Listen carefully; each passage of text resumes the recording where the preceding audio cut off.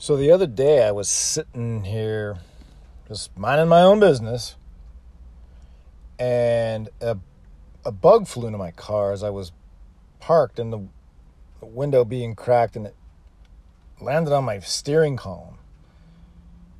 And then from there, that little fucker, I don't know, it looked like a stink bug, but it walked right into, like, it kind of just decided to enter the labyrinthian abyss that is the inside of my dashboard. So now I got this fucker, he's setting up shop in there, and I'll never know when I'll see him again. Like, he doesn't even realize he's just moved from Elk Grove to Roseville, you dumb bitch.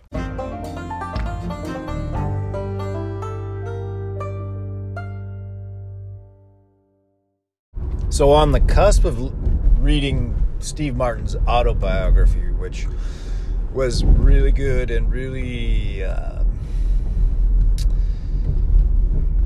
kind of scratches the surface and gives you a portrait of how to, well, it's not a how-to book, but like if you're a stand-up comedian, this was a really interesting kind of evolution of how one particular stand-up comedian did it and worked his way up through the ranks. Because nowadays, like, you know, there's like several comedians that play arenas, like, you know, 10, 15, 20,000. Not very often, but enough to where it seems like it's kind of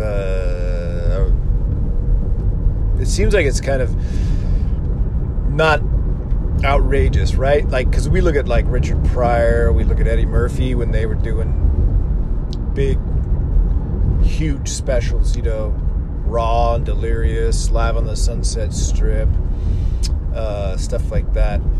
But Steve Martin was like huge, like he was like the first arena comedian, like where it was like, well, of course the reason he quit was like everything was so not scrutinized, but like if he came out, it was like comedy is about, you know, as much about subtlety and like small kind of stuff in between timing and what isn't said sometimes. And so the benefit of that is like playing small clubs, working on, you know, like really honing your act to take it out to bigger venues. But the bigger venues is like you've got to adjust for that too, like the wall of sound, of applause, of reactions, and he got to a point where like every little gesture was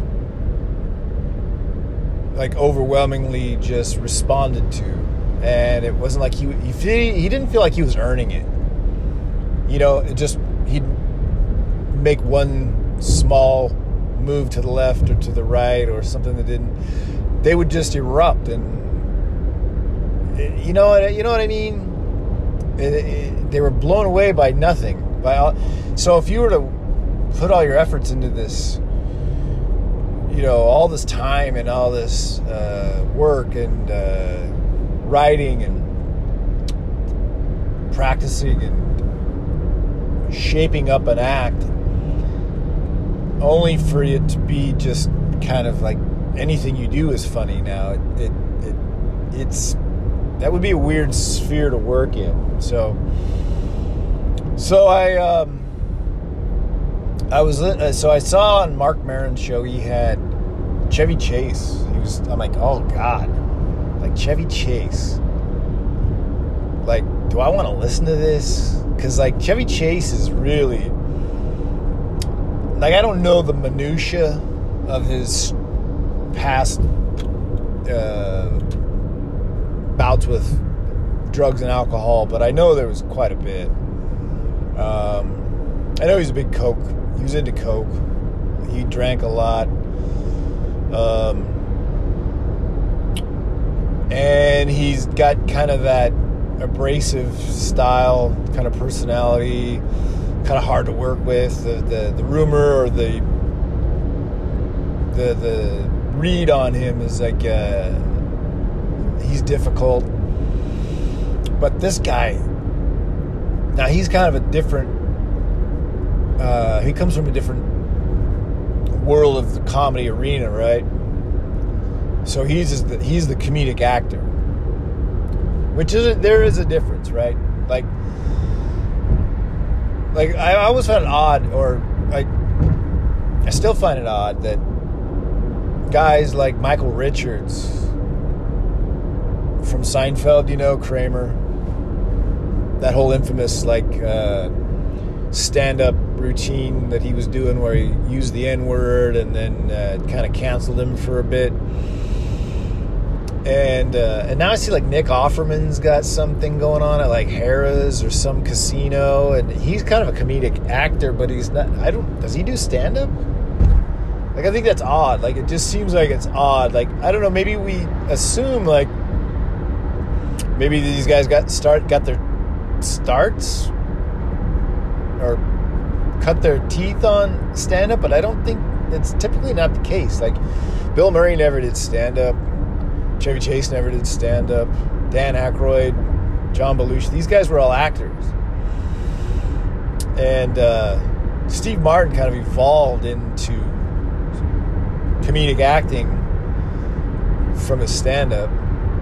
That seems more the regular transition is going from stand-up to comedic actor.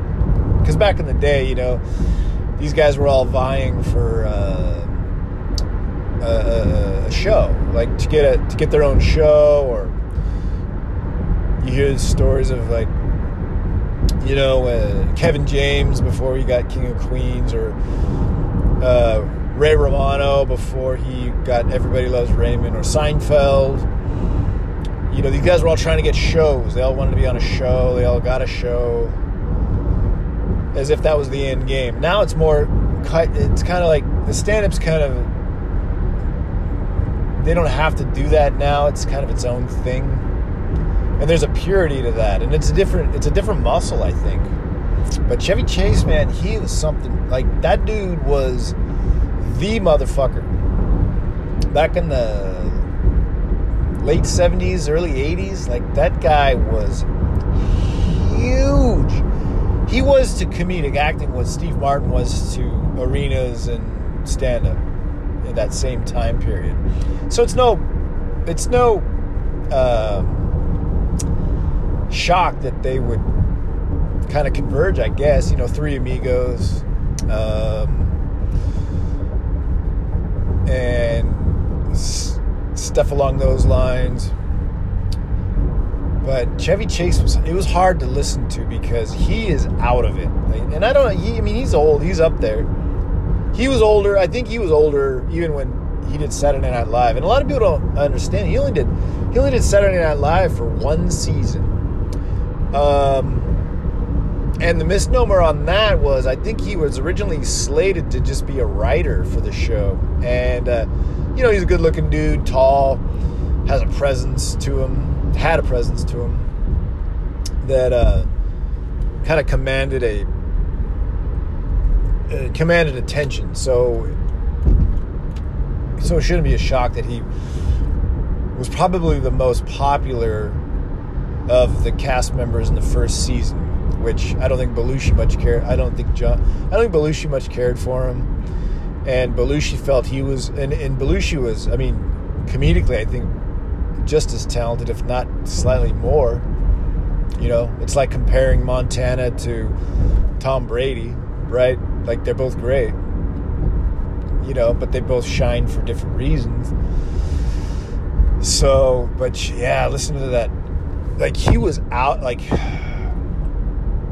drugs and alcohol, they took their toll on him. And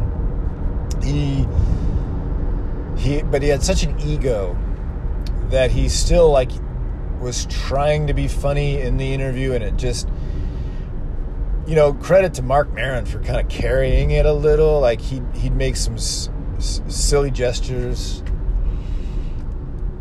during the interview that just didn't weren't going to go anywhere, but Maron kind of saved it and kind of like made it okay, made it less cringeworthy. But just the laundry list of stuff that this guy did, like, I mean, dude, fucking Caddyshack, classic. You know, Fletch, fucking classic. Vacation, classic. Christmas Vacation, people still will vehemently just rabidly watch that, even though I don't think it quite holds up. But it's so good. You know what I find interesting too is, like, you know, him and Bill Murray had a big dust up. They weren't particularly fond of one another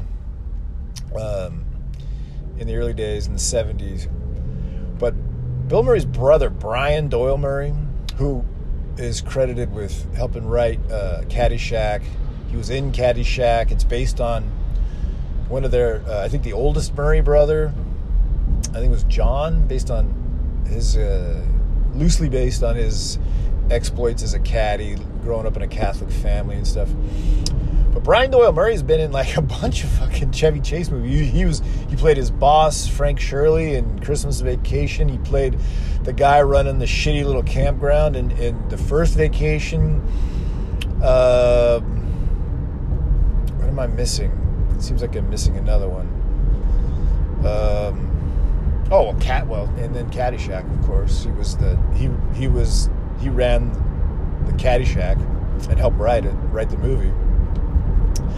And these guys are all kind of, you know, and this was that cluster, right? So if there was like a 90s group of dudes like the Judd Apatows that hung out with that were roommates with like the Adam Sandlers and hung out with the Ben Stillers and the Bob Odenkirks, and these guys all came up through the ranks with Seth Rogen and Jason Segel and all these guys. Well, the group back then in the 70s, the mid-70s, would be Bill Murray, Chevy Chase, Steve Martin, Brian Doyle Murray, Harold Ramis, who directed Caddyshack, as well as directed like Groundhog Day and was one of the Ghostbusters. You know, that was their group. Steve Martin, Bill Murray, two like legends. You know, they worked together in Little Shop of Horrors, as well as sketches on Saturday Night Live and stuff. But dude, Chevy Chase is just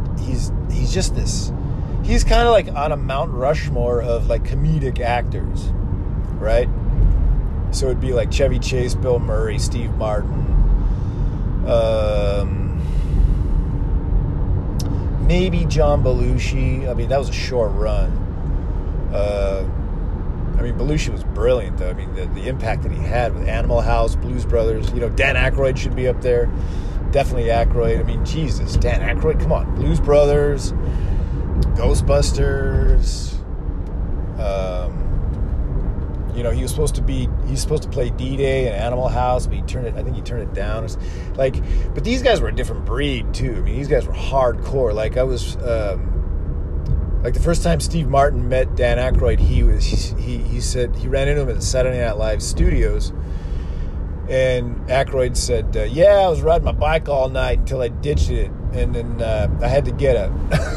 I don't know what happened to his bike, but he had to abandon his bike, and he had to hitch back into town. And then the dude like kicked him out of a moving car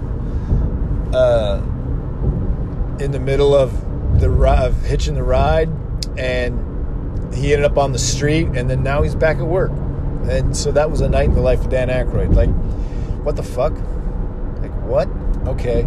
But that's who these guys were. Like Bill Murray, like he'd always be like wandering the halls of Saturday Night Live, just sipping from a flask, you know, just looking to cause trouble. He'd be in the commissary, the cafeteria, squeezing sandwiches between his hands in some kind of bizarre display of lunch, you know, just for random attention. But yeah, there's a difference in the 70s comedic actors versus the 90s comedic actors.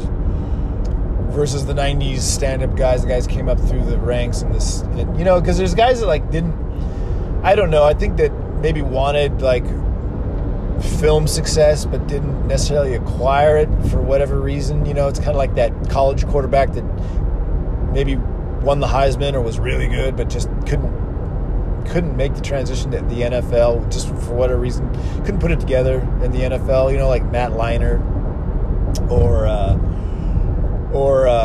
Jamarcus Russell or the one Vince Young from Texas. You know, these guys just couldn't put it together for the NFL, right?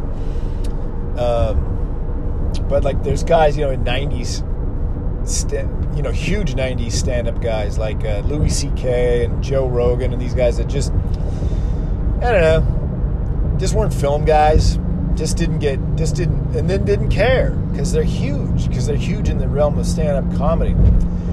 And like same with Marc Maron. Like he's in a bunch of these movies, you know, he's in like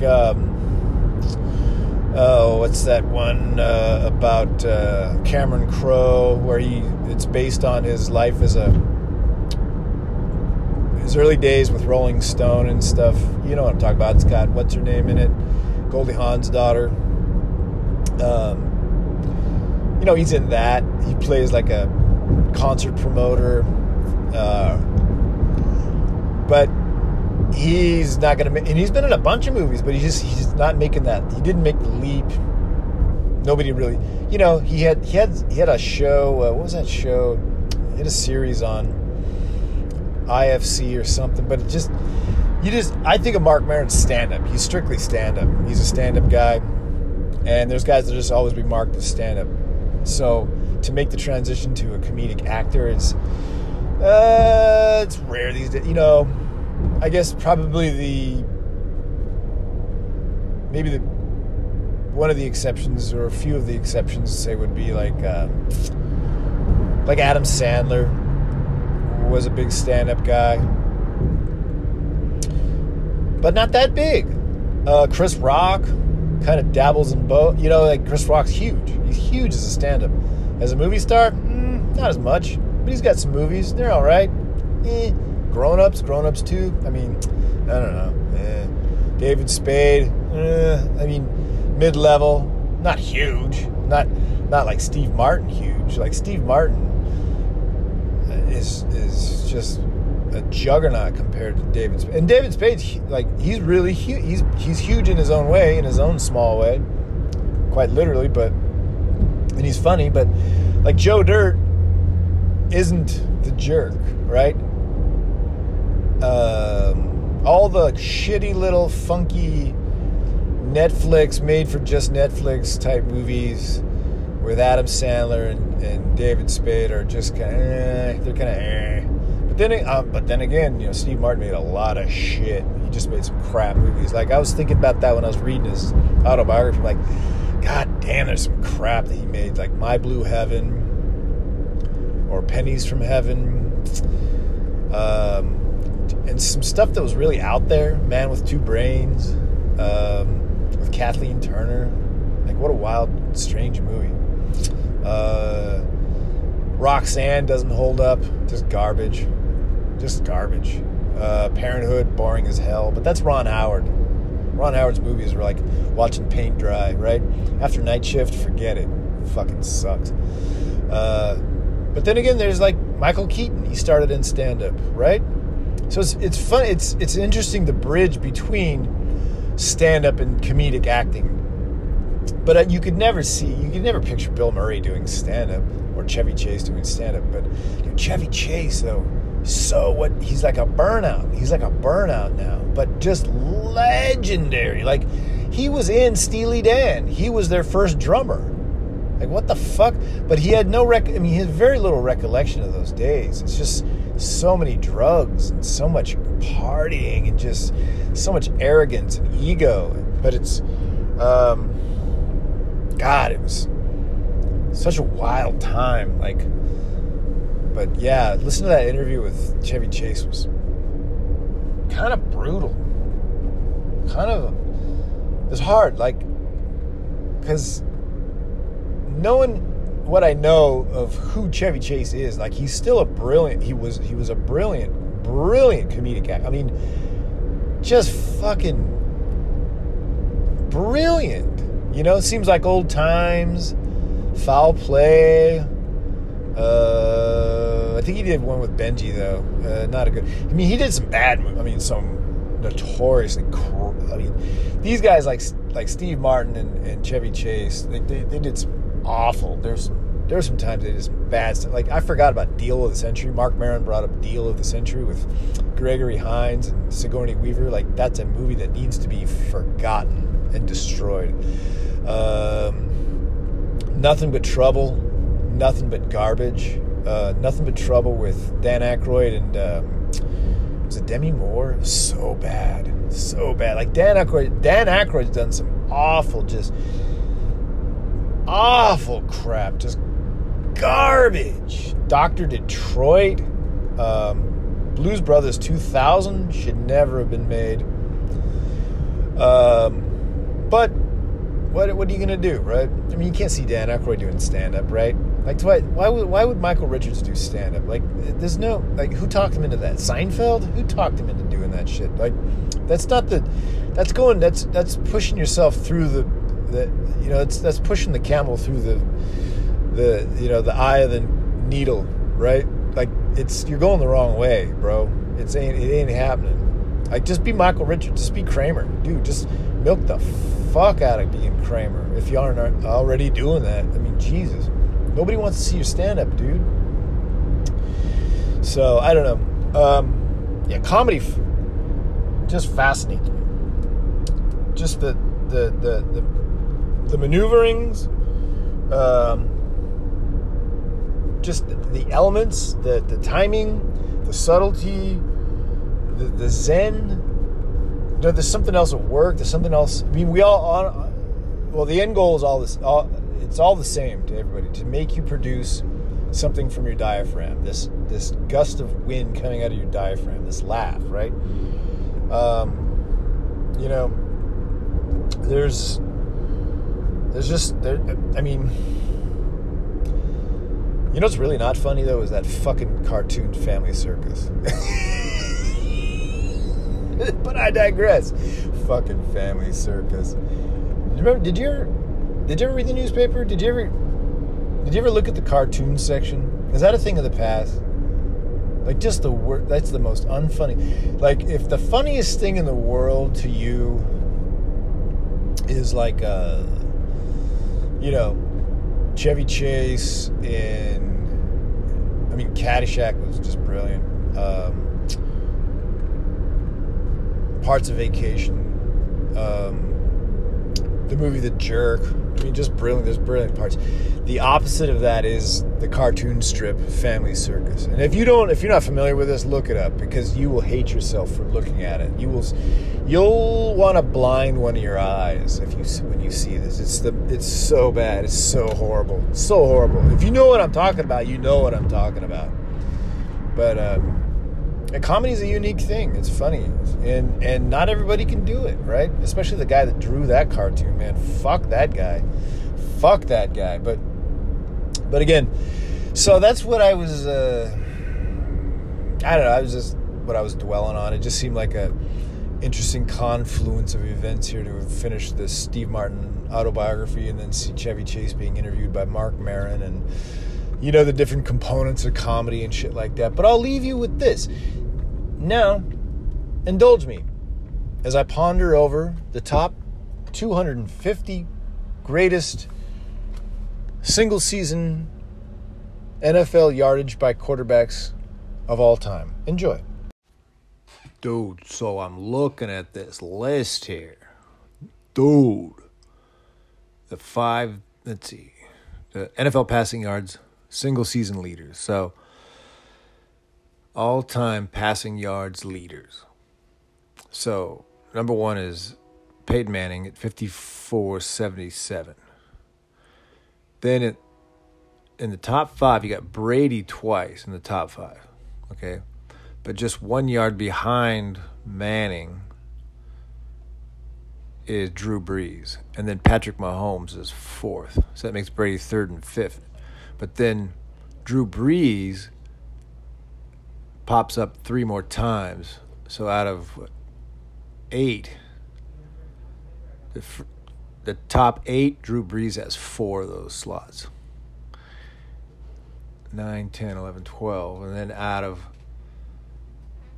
the top 12, Drew Brees has 5 spots. That's pretty strong. But what's interesting is the list itself. So Manning, okay, so you got Brady in 2 of the top 5 slots. You got Drew Brees, 4 of the top 8. But Manning, being number 1, doesn't reappear on the list until 41. He drops 40 spots. He goes from 54.77 to 47.27 in Denver. Both those seasonal yardages were in Denver. Even though, like, I remember his rookie year as a Colt when they were like they went 3-13 and he passed for like 3,880 yards. I'm like, damn, for a rookie, that's really strong, particularly on a 3-13 team. But then I go up and Patrick Mahomes, his rookie year, I believe that's no. Mahomes has, his rookie year. He was 22. He threw for 5,097 yards. Good for 11th on the all-time list. That was 2018. So that was the same year that he squared off with Jared Goff when Goff was still a Ram, and it was like 53-51 or something like that. They both threw for like 500 yards, just insane shit. But so it's weird how Manning has always been kind of a numbers guy, but he just goes from first and doesn't come back till 41st. But the reason I was looking at this list, I'm watching Monday Night Football, and there's a Justin Herbert commercial. I'm thinking, that motherfucker's probably throwing for 5,000 yards too. Like, it seems like everybody has now. Like Marino was the first one in 84. Now that's good for only 12th. So that's just crazy, huh? But yeah, sure enough, Justin Herbert, 2021, when he was 23, he threw for 5,014 yards. That's just such a mind-blowing number, 5,000. Because, like, right up behind him is Matthew Stafford. Well, actually, Matthew Stafford is one in front and one behind Herbert. He's making a Justin Herbert sandwich with 5,038 when he was a Detroit Lion, 2011, and then 2012 he threw for 49.67. That's pretty strong too, man, because those Lions teams are not very good. But he also had Calvin Johnson. So, Megatron. So, and then Roethlisberger pops up 9th all time, 51.29. So there's just like this huge, from 2018 to like present, like just a slew of these numbers. I mean, Drew Brees was always throwing for 5,000 yards. 2012, 2013, 2016, 2008. Man, can't believe Chargers let him go. Jesus. I remember when he was a Charger. And so who else is on it? Eli Manning, his best showing is 20th, 49.33 for 2011, New York Giants. And then after that, it's like everything's 49, 48. Deshaun Watson, 48.23. Like, that's insane. Like, Dan Fouts was like the guy in 1981. And he threw for 4,802 yards. And now that's only good for 33rd. Derek Carr's he He had 4,804 yards in 2021. Like, Derek Carr has more yardage single season than Dan Fouts. Man, that's just progress, though, you know? Like, everything's moving. Everything's static. Or not static. It's unstable. It's got to keep moving. It's got to keep evolving. And this is no different. So, crazy. What a wild list. Jared Goff is 40. Jared Goff only threw for 4,688 yards that same year, 2018. That Mahomes threw for 5,000. So crazy. Aaron Rodgers. Wow. Anyway, that's the list right there. Right there. Who's the best quarterback of all? Dan Marino. Get the fuck out of here, Joe Montana. Where's Joe Montana on this list? He's not even on this list. No sign. Where are you? Where are you? Number 71, Drew Bledsoe. His best year, 4,555. That's what got me into watching the Patriots. Because that was the same year he was squaring off with Dan Marino. They go head-to-head, throw for 400, 500 yards. Like, those are big numbers, 4,555. Back in 94. Still no Joe Montana. Joe Burrow. 4,475 yards. Len Dickey makes the list. 1983. The Packers, 4,458 yards. Damn, Len Dickey. No Joe Montana. No Joe Montana. Josh Allen, 4,407.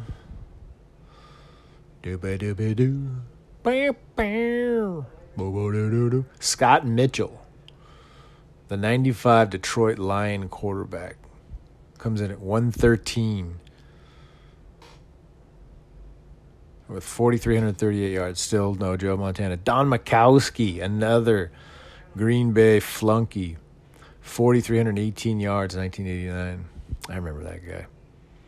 Remember my buddy Eric and his dad always just griping about it, what an incompetent fool he was. But hey, threw for 4,327 yards, or 4,318. Still no Joe Montana. Crazy. One of the greatest of all time. Jeff Garcia comes in at 131, 2,000 Niners, 4,278 yards. Carson Palmer coming at 132, right behind Jeff Garcia. Andy Dalton, 127. The Red Raider, the Red Rider, whatever they call him. 4,293 yards with the Bengals, 2013. Damn, Andy Dalton used to be somebody. Still no Joe Montana. No Montana. That's the first Brett Favre sighting at 146. 4,212 yards. John Kitna coming in round, just eclipsing the 150 mark at 149 with 4,200 yards. 2006 Detroit Lions. Ryan Tannehill. Vinny Testaverde. Wait, where'd he go? Did I not see? I thought I saw Vinny Testaverde. Maybe I didn't. Why am I just... Yeah, I did somewhere. Where you go, man? No? That's weird. That's so weird. Steve Berline? What? What's going on? Oh, I'm going the wrong way. Oh. Sorry, I'm a little high. Russell Wilson comes in at 145. 4,219, 2016 Seahawks. There he is, Vinny Testaverde. Tied at 155 with Matt Ryan for 4,177 yards with the Ravens. Whoa, 96 Ravens? Really? Elvis Gerback? Elvis Gerback threw for 4,169? What the fudge? Jeff George. Classic. Brian Sipe. What? 4,132 yards, 1980 Browns. No Joe Montana. Quite possibly the greatest quarterback, if not the best quarterback of all time. Joe Montana. Joe Cool. Notre Dame alumni. Even Joe Namath comes in at 213 with 4,007 yards, 67 Jets. Predicted a win, got one last time the Jets ever were happy. Or Jets fans, rather. That was the last time any Jets fans smiled. Oh, yeah, there's Trent Green. That's the whole thing. I was talking about that theory, the Trent Green, Kurt Warner theory with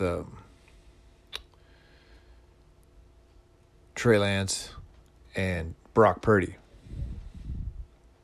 of Niner fame. Trey Lance, he's going to go off. He's going to be the Trent Green of 2005 Kansas City Chiefs, right? Threw for 4,014 yards.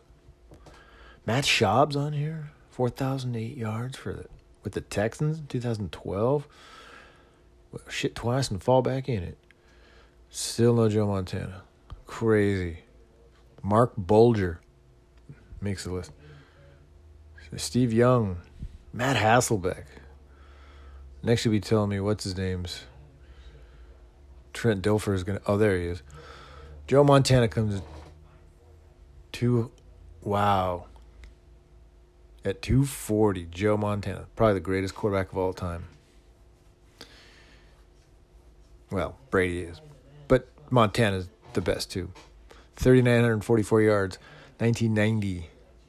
49ers. Good for only 240. Dang. He's only got one spot. Joe Montana's only got one spot. Out of 250 spots, he's got one. Whoa. That's insane.